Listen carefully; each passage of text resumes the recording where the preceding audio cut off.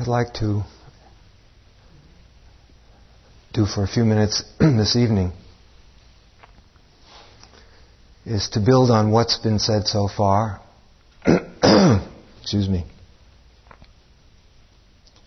And to develop it a bit, to take it a little bit in certain directions, mainly based on what has been coming out of the two discussion groups. So I have a better idea as to how your practice is going, and some aspects of practice that perhaps are not so clear, and a few hints as to the future direction that we'll be taking for the remainder of the week, during the remainder of the week.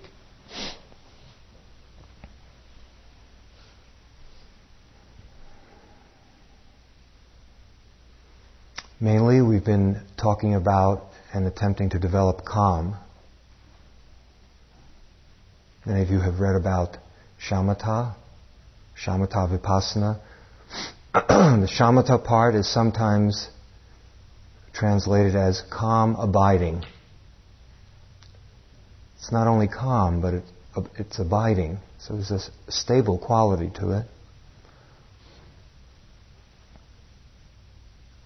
It's also translated as tranquility and serenity, as well as concentration. Often when the word samadhi is used, and these are used almost interchangeably, concentration is used. And that's what we've been working on, primarily, for more than a day. I personally don't favor the use of the word concentration as an adequate translation because mainly it's some of the connotations that it has in our society, in our culture. Kind of a cold exercise, to get the mind to be very concentrated. It's a bit forbidding. And it also doesn't sound as if it includes some of the richness, some of the softness that's also in the development of steadiness. So my own preference is calmness, but clearly concentration, or that steadiness or unwavering quality, collectedness, this is what we're getting at. So we're trying to develop calm in an intense way, which is a little bit of a subtle and tricky business. A bit like a book I saw a few years ago in browsing through a bookshop. I just saw the title. I don't think I ever got to crack the covers. The title was enough. It was written by a medical doctor, and it said, the title of the book was, "You Must Relax!" ! And it had to do with stress reduction, and it made me very tense. So here we are, getting up early in the morning, sitting and walking and being quiet and being encouraged to work hard so that we can become calm. So we have to be careful that we don't create a Frankenstein. More important, that we don't undermine that which we're really attempting to develop.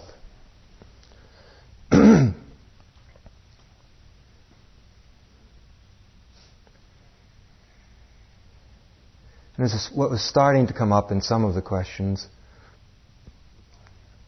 I think had to do with the matter of balance. So that we don't repeat that title of that book, it seemed as if some of you are straining, working a little bit too hard in a certain way. It's not the hard work, but something associated with the sitting and walking. Anxiety, some kind of goal, either explicit or in parenthesis. So it's not the hard work that's the problem, or effort, but somehow the anxiety that accompanies it. Or in a few cases, pride. But it's mainly anxiety. And so right off the bat, we have to learn how to balance. If you feel that you're straining and trying too hard to be with the breath, then listen to that. It's not to stop watching the breath or experiencing the breath, but to take that as a teaching as to how to experience the breath a little bit softer. There are cues that are pretty clear in the jaw, and the face, and the eyes, the shoulders, which point to that. At any rate, so we're attempting to develop calm. And it's in a context of calm and insight. They can't be understood, at least from the point of view of Dhamma practice, they can't be understood without each other. And it's not as if one is superior to the other. They're both needed, just as you need a right arm and a left arm, and you need a right leg and a left leg. They work together. But during this phase of the retreat, we're emphasizing the development of calm. And little by little, we bring in work on wisdom too, because they also develop alongside of each other. And all of us here have begun to develop the wisdom aspect of the practice as well.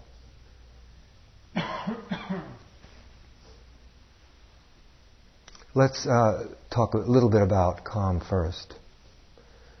So what we're doing is, out of the immense complexity of what we could be paying attention to, we've simplified the field to just the in-breath and the out-breath, wherever you're following the breath.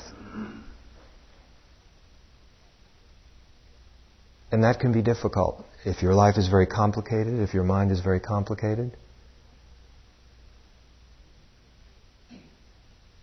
then to reduce the field of many various kinds of experience can be a drastic change, just the way you experience that. You experience it as difficult because it's so different.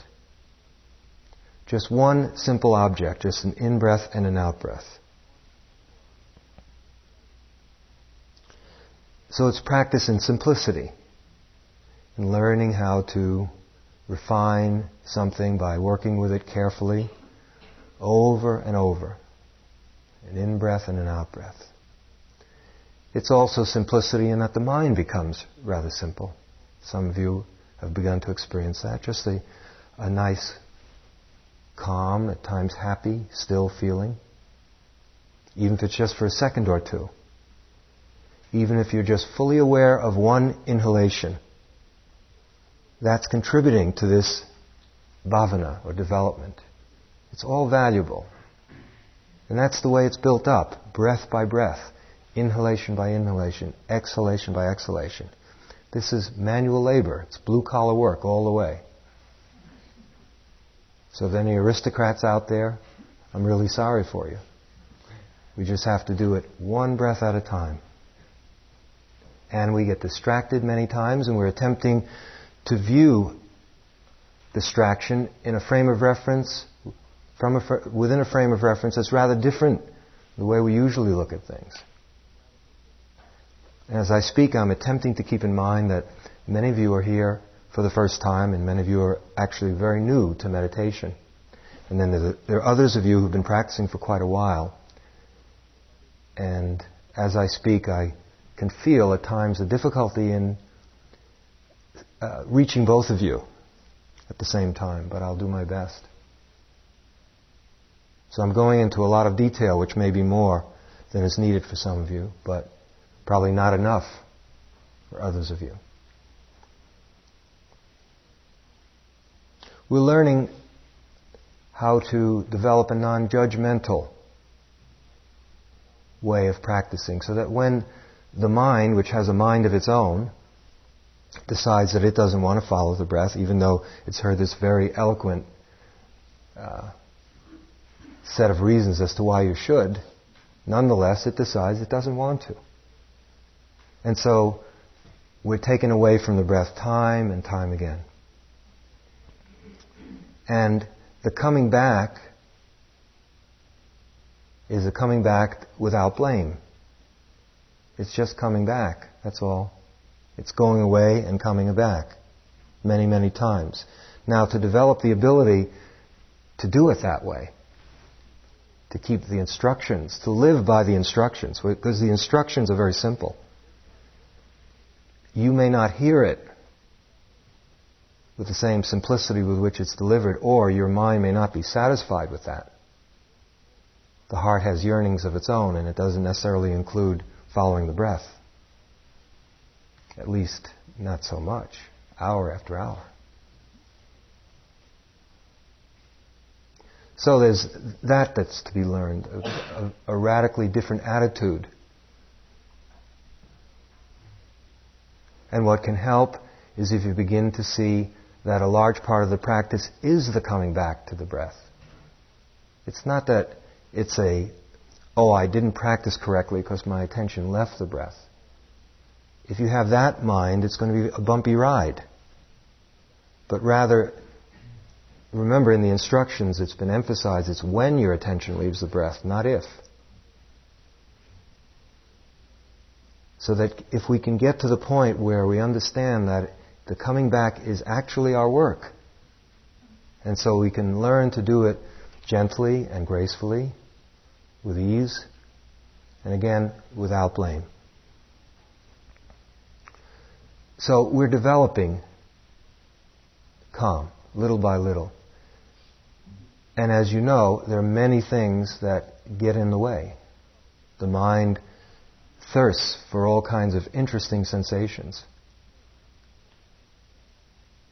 We're giving it the breath, and it would like to hear wonderful sounds, or see beautiful sights, or think lovely thoughts, or fashion very fascinating images, and play with that. And instead, we keep saying, no, please go back to the breath. The please is important. Maybe that can help it being a non-judgmental kind of movement. And we also become restless, perhaps worried. We become, the mind sometimes is dull or sleepy. It starts to doubt. It perhaps doubts itself. It doubts the teacher, the teachings. What some of you know, many of you know, I think, as the hindrances. Now, what we're doing is, in the first step, we're attempting to aim our attention at the breath. That in itself is an achievement. And then to stick with the breath. One ancient image that's used is like polishing something. That is, you hold, let's say you're polishing a goblet. You hold it with one hand, then you polish it with the other. So that the aiming would be placing our attention on the breath. And then rubbing up against the breath as we do it. Sticking to it, so that our attentiveness is really with the breath. When you watch closely, you can see that the mind slips off the breath, sometimes for a split second, comes back, sometimes for a lot longer. It can slip off on one inhalation. It can be on it on the beginning of the inhalation, slip off it in the middle, get back before it ends. It happens. See if you can see that. Don't strive to see it. Just pay attention to the breath and it will come to you. And one of the things that we're developing here is seclusion. An inner seclusion. That is, to come here in the first place is a kind of seclusion. That is, we're taking ourselves away from certain kinds of experiences that normally make up our life, and we're temporarily dropping them, coming here.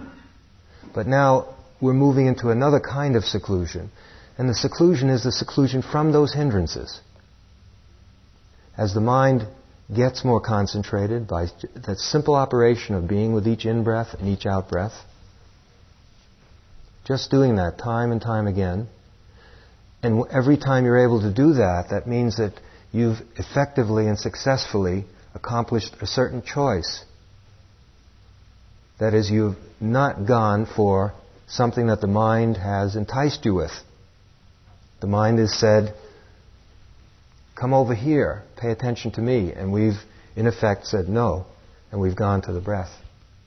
And when we do that enough times, what happens is the mind becomes very quiet. The seclusion is inward. It's in the mind. And what we're secluded from are all these many mind states that demand attention, at times bombard the mind. And so we're moving in that direction of a kind of inner seclusion where the mind can rest. Because if all of the activities of the mind were so wonderful, I mean truly wonderful, we wouldn't be here. We wouldn't need to meditate. We wouldn't have the least interest in what the Buddha said. But the truth is that a lot of the content of the mind is a problem. It's a kind of strange when you look at it carefully. The heart throws out lots of thoughts, which are then a burden for itself. It's coming from our own heart. We think thoughts that are a burden for ourselves. And so the shamatha practice is learning how to drop that burden. Now temporarily, this is not undercutting it or uprooting it forever, but it's learning how to, in a sense, take a break.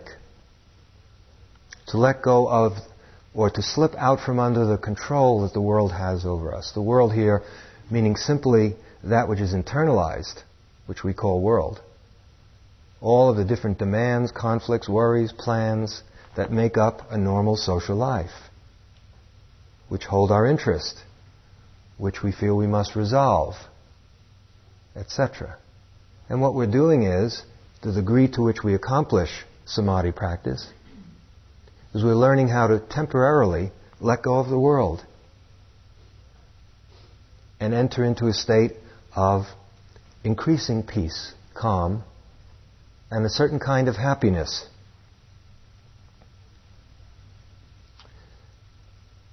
As the increments of stillness develop, you may find that they're accompanied by a certain degree of happiness as well.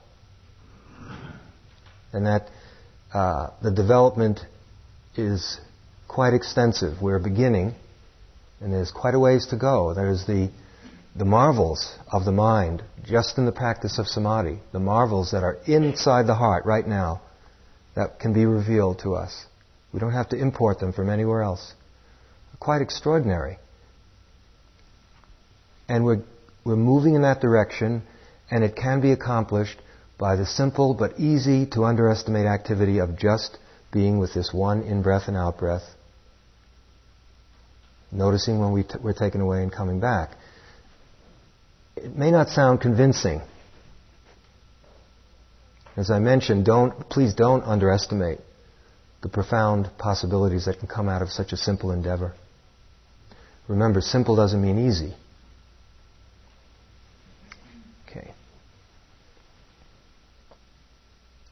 So as I understand it, that's what we've been attempting to do for a while now.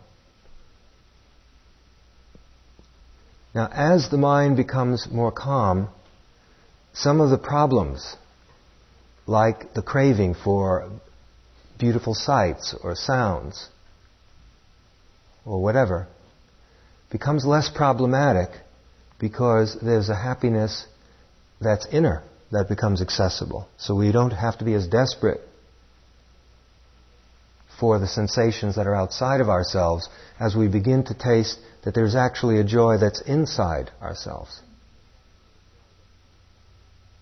Now, it doesn't mean that we're not going to go back out into the world and or right here, enjoy nature or a good meal or anything of that sort. But it's loosening the strong attachment that we have, compulsion. And it's showing us that it's possible to develop a certain degree of happiness and fulfillment that's independent of how the world treats us. Whether the world thinks we're beautiful or handsome or intelligent or not so intelligent or young or old or healthy or whatever. The wrong job or the right job. It's already in the heart. We already have it. And a large part, perhaps the most important part of the re-education in the life of a meditator is to begin to learn that the most important thing that there is the heart. Because that's what we're doing. All of these different practices, techniques and practices, verbal teachings, are trying to show us that our priorities are off. That the most precious thing we have is our own heart. And yet, we give much more value to externals. So we constantly do all kinds of things to get these externals, which we think will make us happy, and the process of doing that is at the expense of the heart. So we have everything backwards. If we would understand that the most important thing is the quality of our life, let's put it that way, the actual quality of our life, not the official job description of what we're doing, which might sound good. Certain job, certain good reviews, whatever. This is the fact, the actuality of the quality of our life. And that's what we're working with. What are we doing in meditation? We're looking at that over and over and over again. And we're seeing the many ways in which the heart is damaged, the way we hurt ourselves. And the attitude that's fostered in this particular practice is one of tremendous self-reliance. Because what we're all encouraging each other to do is to take full responsibility for our happiness, each one's happiness. To less and less use energy to blame others or to blame situations, and to more and more understand that there's something that's workable in a given moment for each one of us, and meditation is the art of learning how to do that. Other of the hindrances that visit us, which incline us towards sleepiness or dullness, of course are going to be weakened as the mind becomes more concentrated, more alert, and that's what we're developing on this simple in-breath and out-breath. There will be less of a problem. Dullness, sleepiness. That becomes less of a problem because in a sense the degree to which we have these impediments or hindrances are developed is the degree to which we don't have samadhi. They're kind of related to each other. Not really kind of. They're related to each other in an inverse way.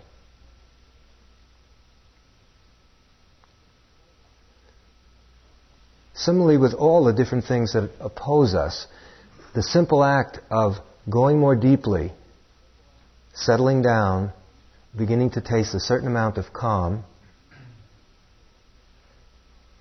is the medicine for many of the things that are bothering us. Now, it's not the ultimate medicine, but it's a great step in the healing of the heart, to fill the heart up with a certain calm and peace.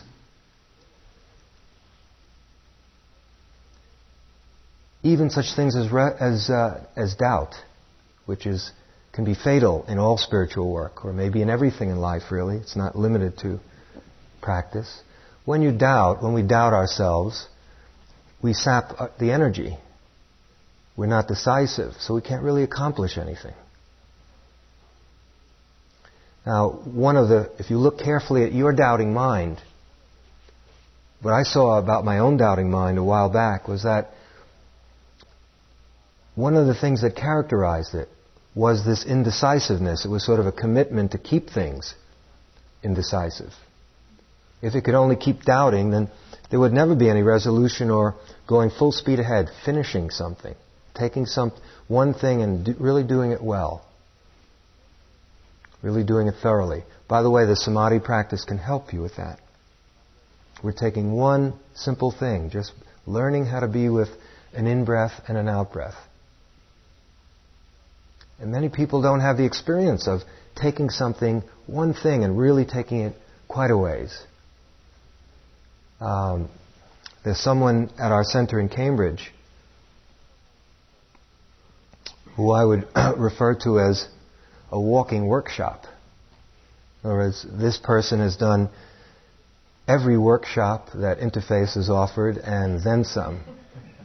If he had more money, he'd probably be in California, New York. At any rate, for years, he's been, every time I see him, he also does Vipassana. That's part of the whole smorgasbord. it's a different workshop working on some facet of total perfection. And we joke around, and I've been saying I'm waiting for him to become a human being rather than a workshop. At any rate, probably as just another piece in this collection, he decided to try the samadhi practice exclusively for a couple of months. And it was quite interesting. At first, it was almost impossible for him to just have just the breath. You see, you can't escape your own psychology. No matter what we do, we're putting our signature on it. And we're coming up against the tendencies that we have that are very strong. And so in this case, it was highly charged. To have only one thing, there has to be at least two things. You know, near the night table, there have to be at least 3 books that you're reading at the same time. And you have to be in at least 2 relationships, a triangle. And there's always got to be, should we eat Indian or Japanese tonight? So there is some of the skepticism or the doubting of the mind perpetuates that. It keeps us from being decisive. And when we start to learn how to stay with one thing, with some continuity, we start to experience what decisiveness feels like. Remember, words like calm, tranquility, serenity, concentration don't fully do justice what the experience of samadhi. I have to use another word to talk. They're all words. There's a feeling of a kind of solidity or strength that's useful. Being whole, because it's a unification. The mind unifies itself around one object rather than dispersing its energies. A bit like a laser beam.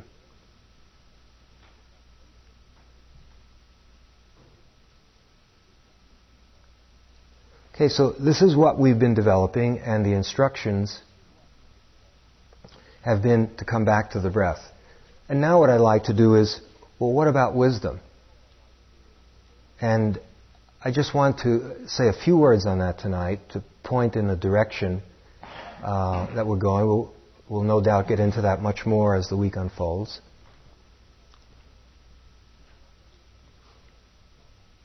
We're already doing it, and I'd like to suggest how the two develop side by side. Although for the next few days, and for some of us, perhaps even the whole retreat, would be quite a valuable way to spend the retreat, to work on samadhi for the whole time. But next week it will be much smaller, and we'll be able to get to know each other in a somewhat different way.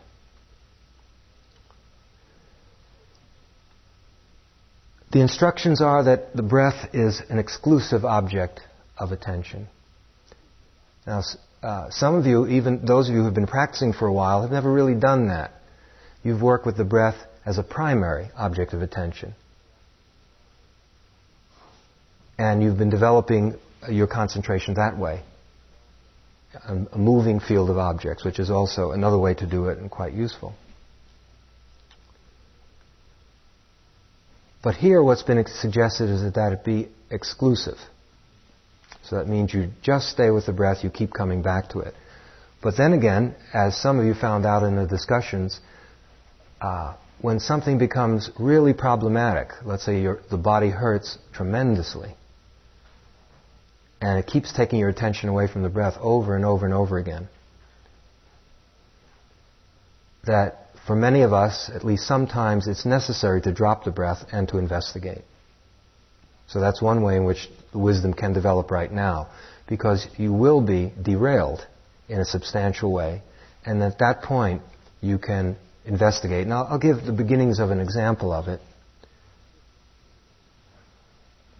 It came up in one of the discussions, and I think might be good to repeat it for those people who weren't there. The body will be one of the main areas through which wisdom can be developed. Even if we say we're doing samadhi practice, when the body becomes a real problem, we'll investigate it. So that, let's say your body is hurting a great deal, and you're working with the model of the breath as an exclusive object. but you find that you're in a great deal of pain or discomfort. And finally, by your standards, you determine that it's counterproductive for you to attempt to be with the breath time and time again because it's not happening, because there's so much of a concern for the body, only natural. At that point, what can be very useful is simply to switch attention to the body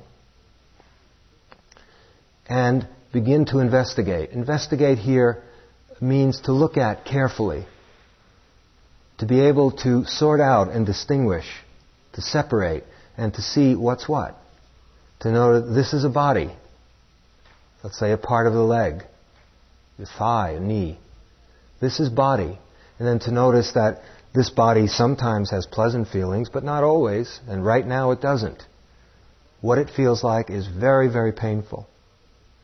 So we have a distinction already, and then we have another distinction because the mind keeps producing thoughts about what's happening. It's not the physical, the raw physicality of the pain. The mind is making up a story about what the pain is, what the consequences of the pain might be, what it might lead to, how it's reminiscent to something that you had before.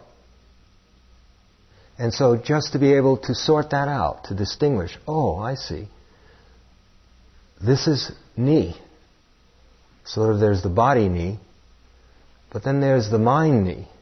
In the mind, a story is being made up about what's happening. Now, if you can't sort that out, if you can't tell the difference, they're blended together, and you get suffering, sorrow, totally beyond what it needs to be. A large part of what we're learning is, although the body must age, must get sick, must die, and as we know, we don't have a whole lot of control over the body, even those of us who are gifted, blessed with being healthy and take good care of ourselves, it seems to have a life of its own. And we clearly don't own it.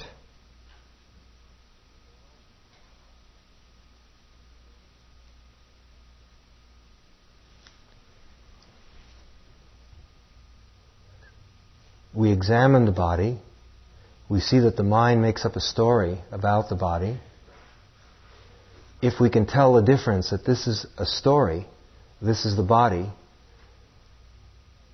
something happens, something quite dramatically happens. There's a snap, a certain attachment that's there is lost.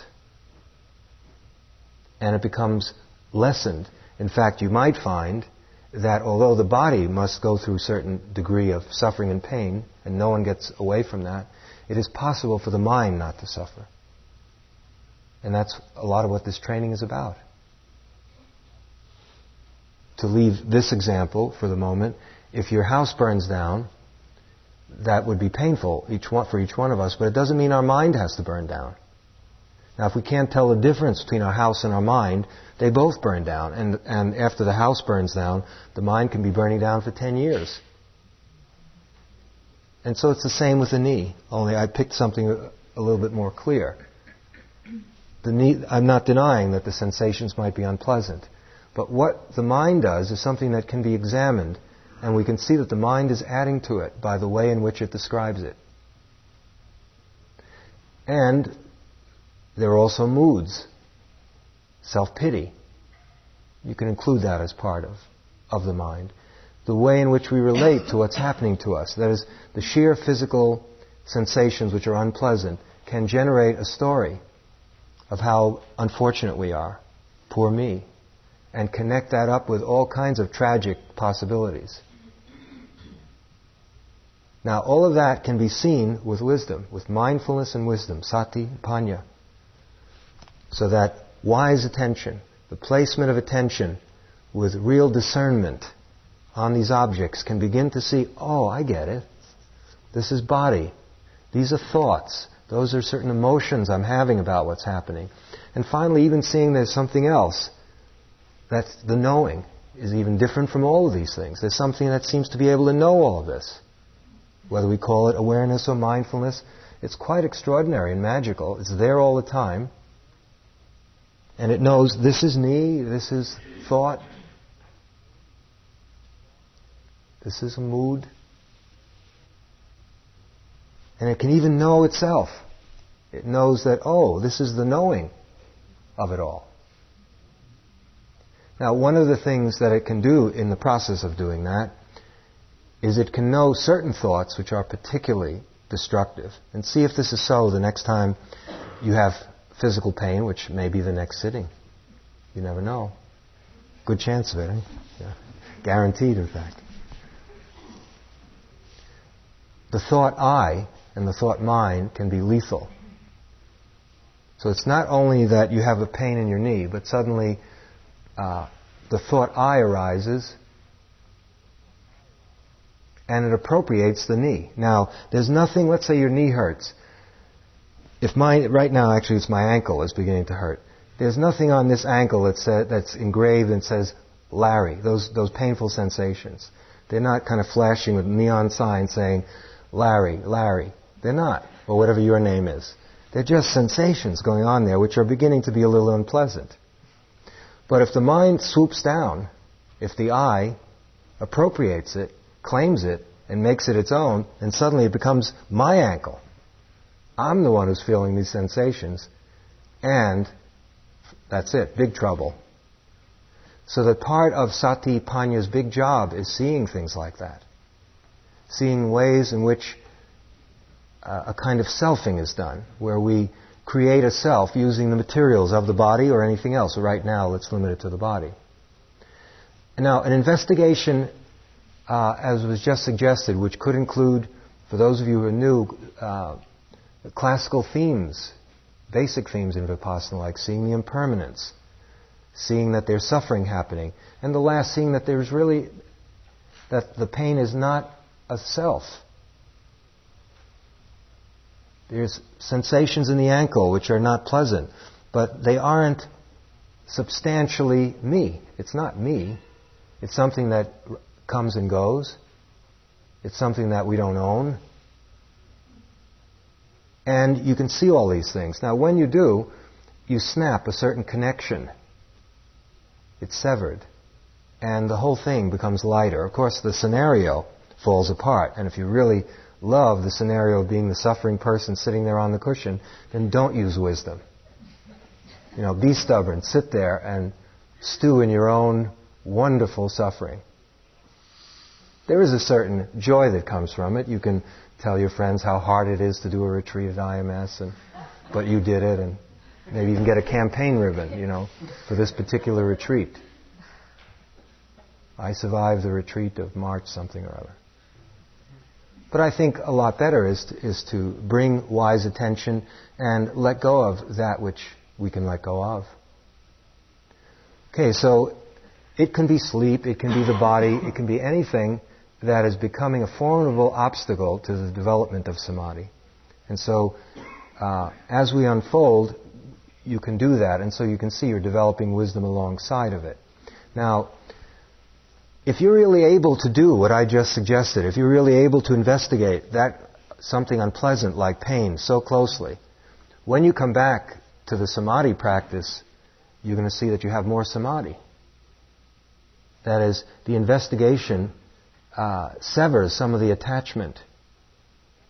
And also just the level of attentiveness that's needed with pain, because pain is a very strong object. That in itself develops samadhi. So that when you come back to the breath, you may find that, by working through that unpleasantness in the knee or wherever, and you may be sweating for having done it, you come back and you suddenly find that you're much more able to be with the breath. And it goes the other way around. As you hone in on the breath, and as this stable quality of mind is developed, when you do investigation, when investigation is called for, you'll find that you're more able to do it, because the mind is more fit and able to do that kind of work. Now, just to hint that in the long run, that's the way the practice goes. We learn how to drop into calm. It can be learned by practicing.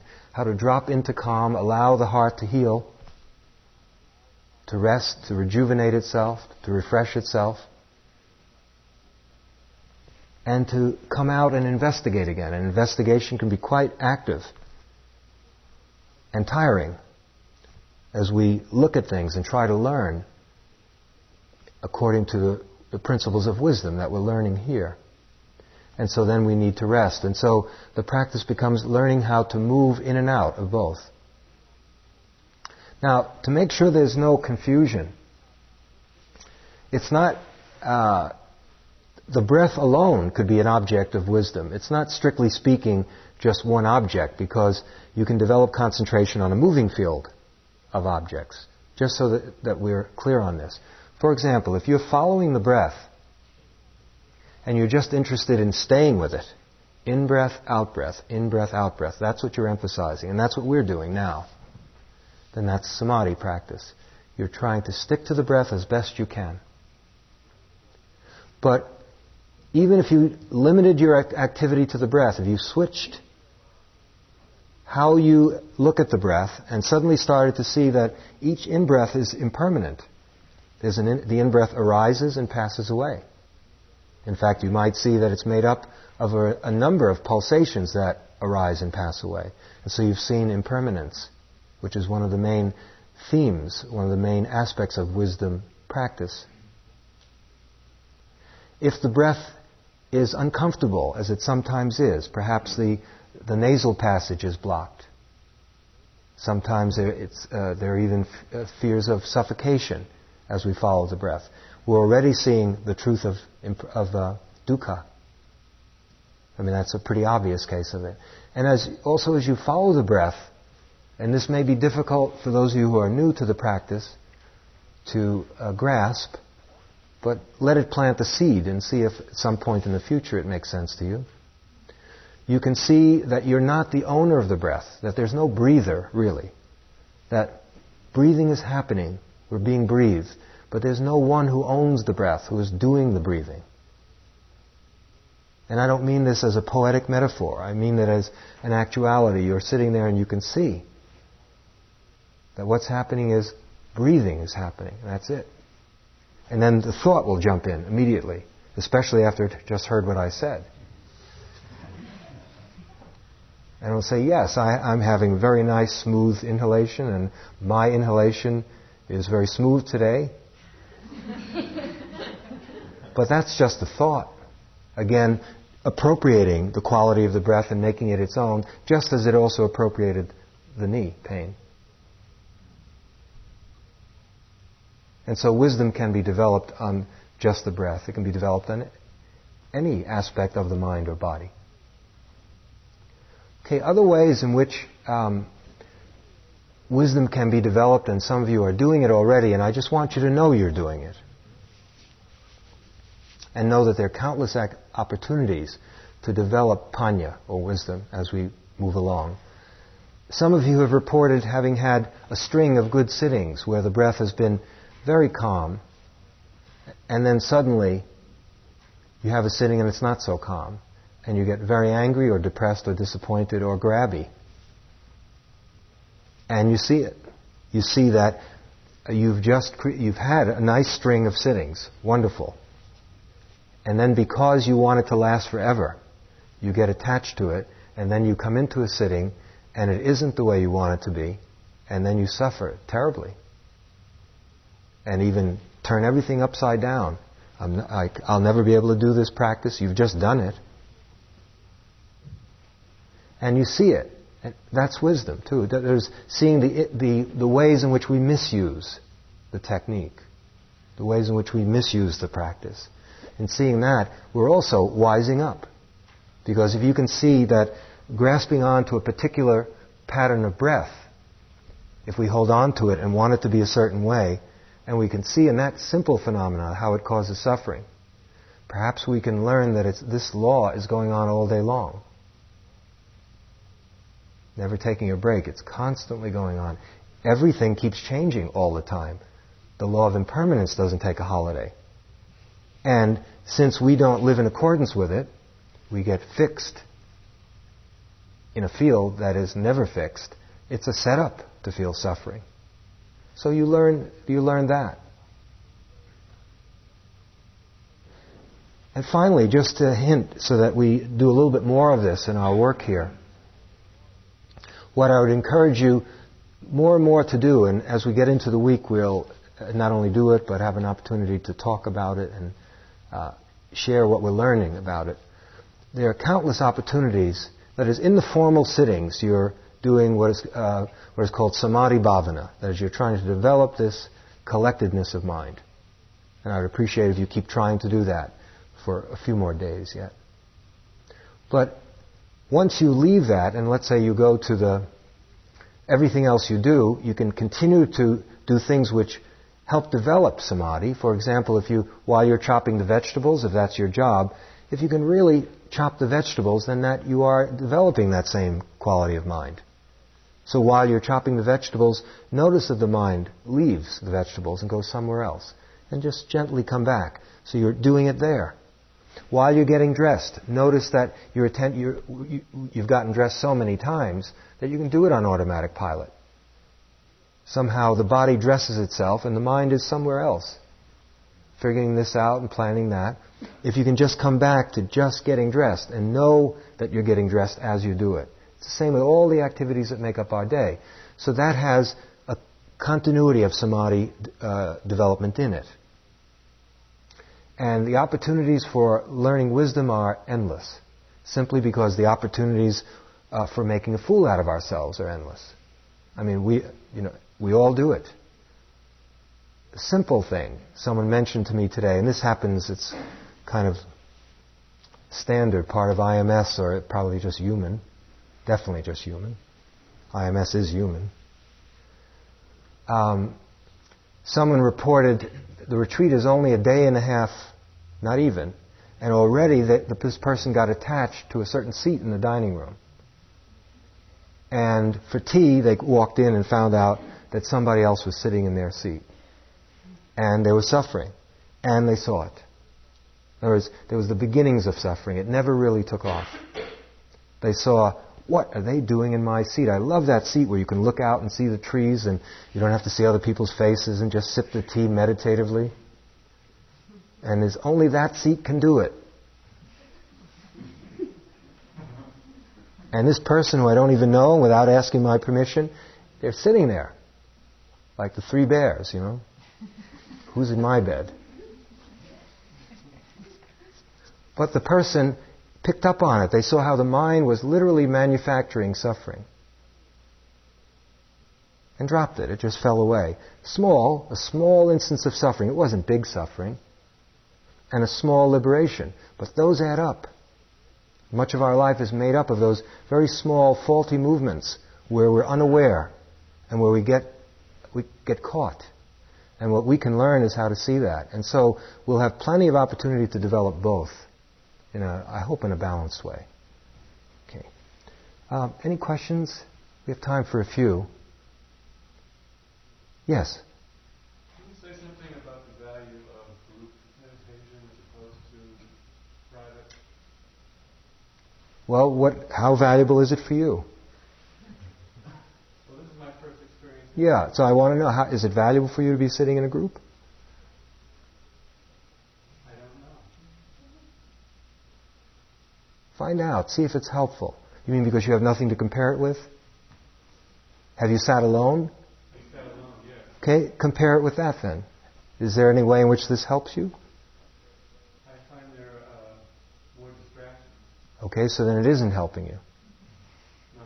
Okay, do you want to go home? No, Okay, why don't you want to go home? because I want to learn more. But do you need all these people to be around while you do that? That's what I'm asking you. Okay. Okay. I would say no.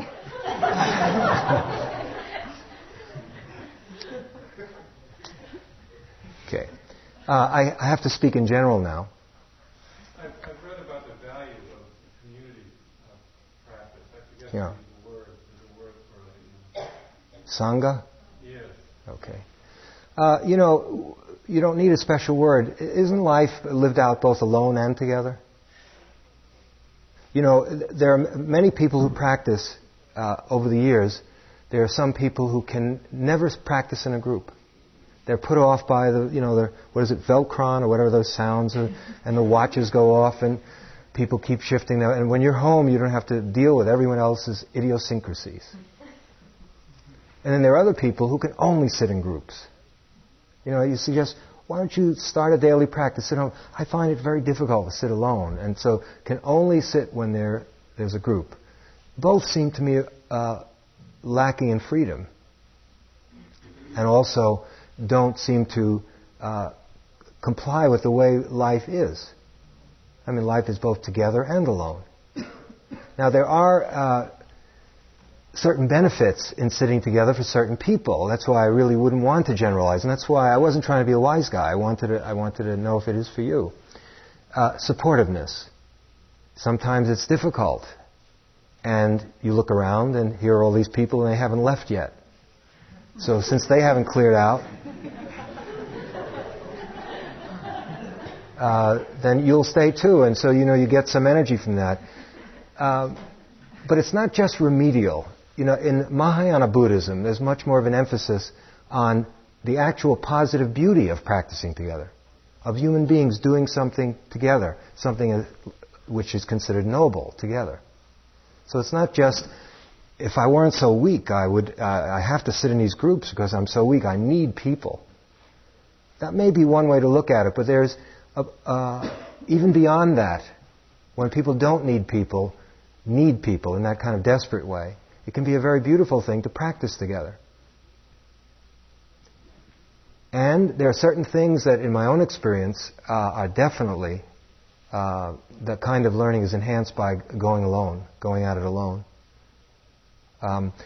In Thailand, where both of our friends are from, the emphasis is much less on group sitting. In the Wats there, the monasteries there, there's not much emphasis on group sitting at all. In fact, people are encouraged to practice on their own and come back together for all kinds of other things. It varies from culture to culture. The Japanese and Chinese and Koreans seem to do it more in groups, and we've gotten that teaching here, and we seem to like it. I would say in an individual case, it's very important to do both. There comes a point where practicing on your own, without the support of teachers, a nice institution like this, all of that stuff, it's very, very helpful. But that's when the practice gets strong, you may want to provoke, by sitting alone, provoke certain subtle levels of fear and loneliness. And then it's very, very important to cut off all supports and do retreats alone. At least I have found it so. And it's always been valued that way. The Buddha did some of his most important work alone. The truth is, you're alone here too. Although in a certain sense, meditation groups are strange groups. We're alone and together. After all, we're maintaining silence. We're not exactly chatting with each other. And you're encouraged to learn about yourself for 9 days or 2 days. And yet here are all these other people doing it with you. And so you're alone, but then again there's an inescapable company and we're being influenced by each other. I hope that the influence is mainly inspiring and gives us strength. It gives you strength.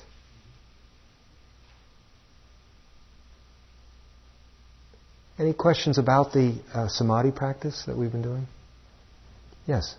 For those of us who are leaving tomorrow Mm-hmm. and who are meditating regularly, how would you suggest we integrate this with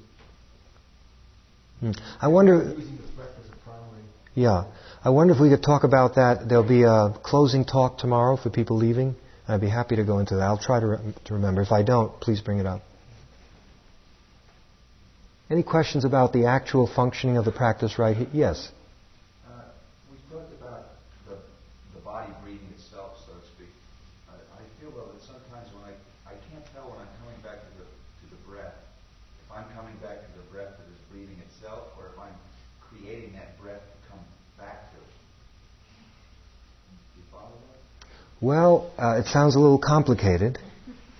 Sometimes I feel myself coming back to the breath, but I'm not sure if it's a breath that I'm already in the middle of, Okay. or if I'm See, just trying to breathe so that I have something to come back to. Yeah. What's important is air is going in through these nostrils and coming out. Feel that. Now, if you are trying a lot, that's going to upset the practice, and you'll learn about it, because you're controlling the breath, and you start to feel that. And if that should come up, then examine that. Bring awareness to that, something extra that you're adding to the breath. But the key thing is, I don't think you have to get as complicated as your question sounds, at least to me. Is that the main thing is, can you experience that contact, the contact between the air and your nostrils? And if you're getting it there through some kind of imposition, you're going to begin to see that, because that won't work. Not in the long run. Yes? Does the mind become an ally at some point in this process? That's the whole...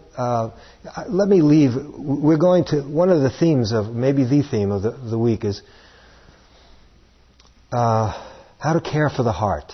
Now, when I use the term heart, I'm using it... the Pali word is chitta. The word mind, because of all is a little limited. It means it's right here, pointing to my head for those who are in the back, and it's rather narrow. It's just sort of thinking and imagining and remembering and kind of a limited view of it. Heart includes that, or chitta includes that, and it's vast. It's immense. So that at first, the mind for most of us is not an ally. No. It's not reliable, and as I said, it's throwing up all kinds of things that hurt us. These are what are called the kilesas. There's the tendencies of greed, hatred, and delusion, and all of their offspring, which, in a sense, are entangling the heart.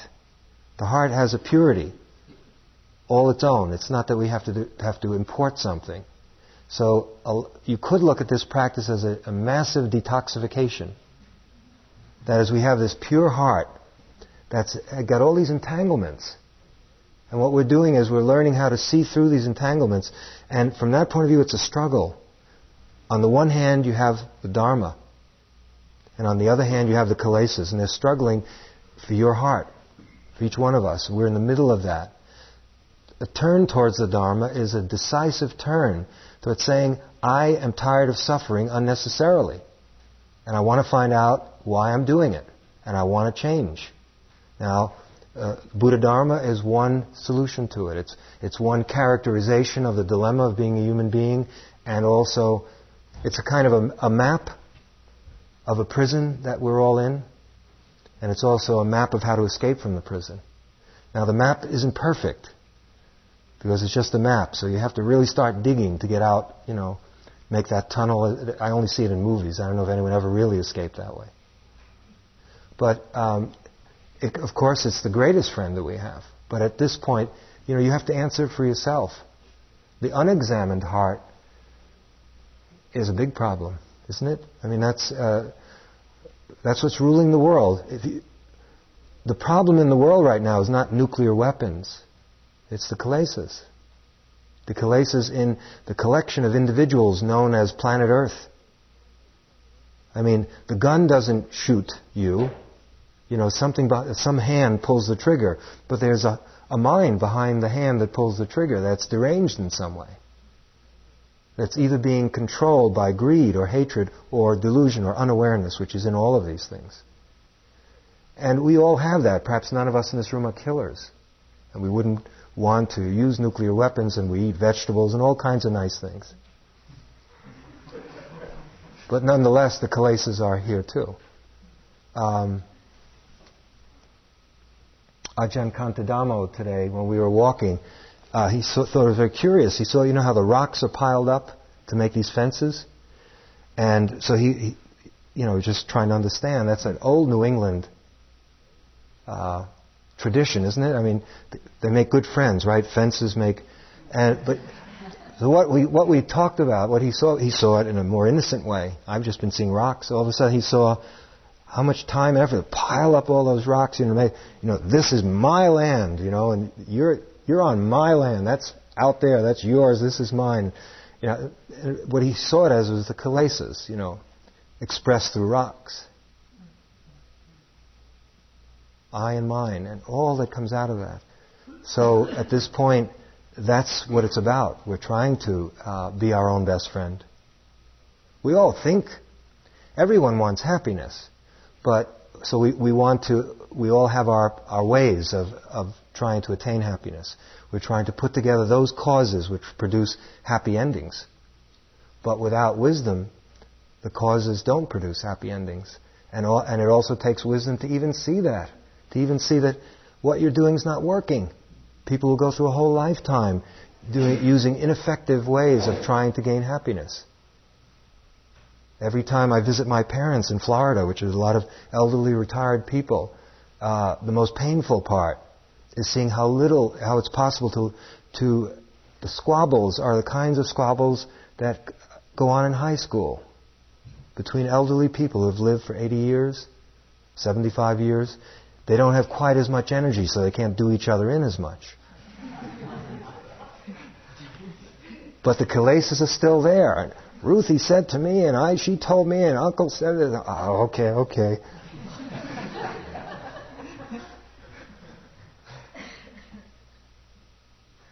So it's a matter of wising up, and it's not going to happen unless we take our life into our own hands.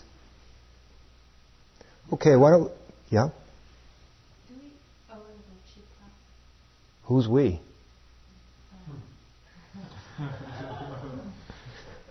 That would be dualistic. In other words, do I own the chitta is what you're asking. I think the question would wouldn't make much sense at a certain point.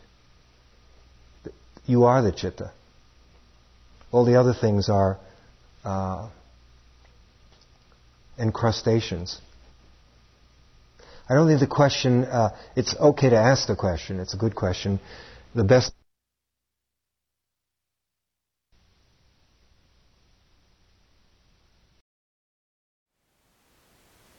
Thank you for listening.